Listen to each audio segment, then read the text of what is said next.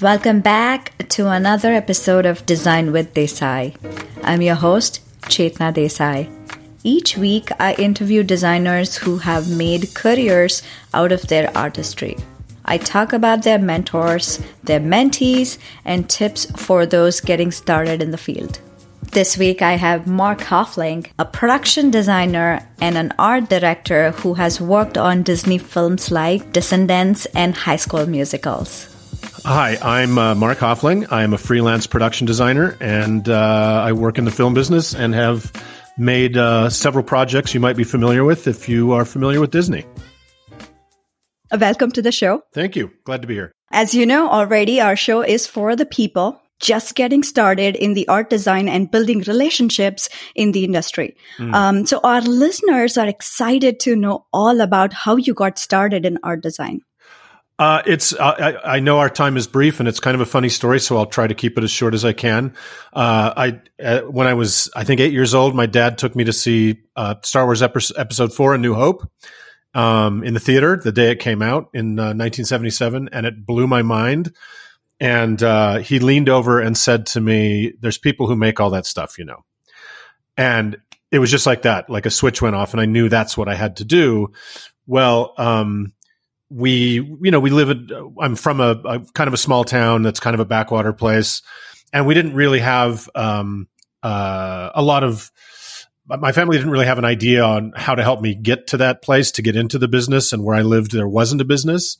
And my family also kind of hoarded used building materials, which is a strange little aside, and stacked them next to a freeway on this piece of property. Well, lo and behold, an art director for Halloween 5 was in town. They were randomly making Halloween 5 here, and saw that material and knew he wanted it to build a set up in the mountains, like a mountain man shack, and got a hold of my dad and said, you know, what do you want for this material? And my dad said, well, I've got this weird kid. I was 19 at the time.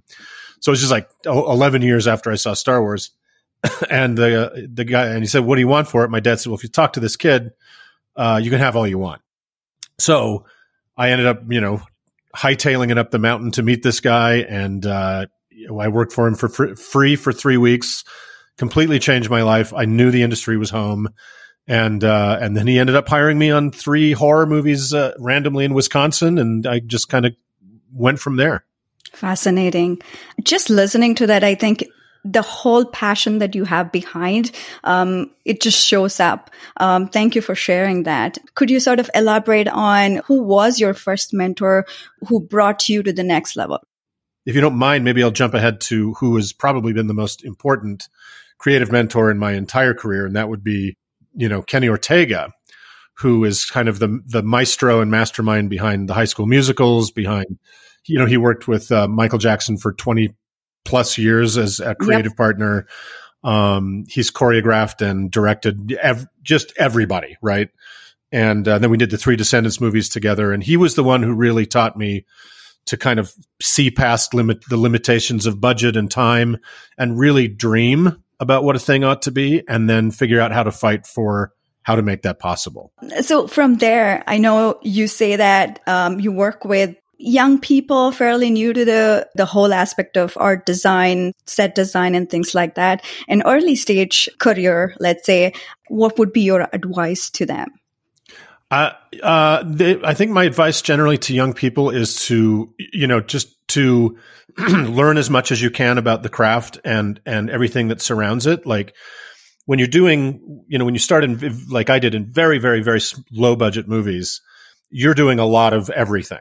But as the budgets get bigger, you find, I used to do all the drafting, the building, finding the locations, painting everything myself. Well, now, there's people in these decent union jobs that do all of those different things.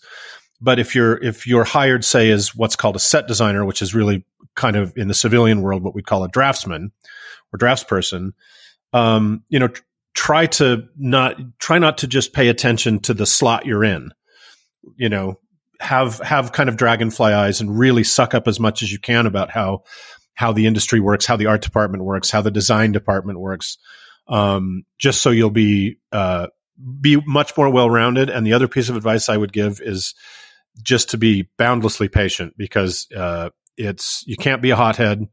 The hours are long. You're going to be asked to do things you think are dumb, and you may not understand how what you're being asked to do fits into the larger machine, but it does.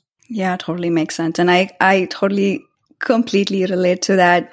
The whole notion of your mentoring the young mentees sort of concept, and your advice. And what if somebody's stuck and they have difficulty just navigating the whole industry? If you had to say one thing, I know you're on the time crunch, what would you say? It's a little harder to get stuck in the film business in the way I think you're talking about, because the landscape is always changing so much. The jobs, where you go to work, you can leave home in the morning and really have no idea what the day is going to be like, right?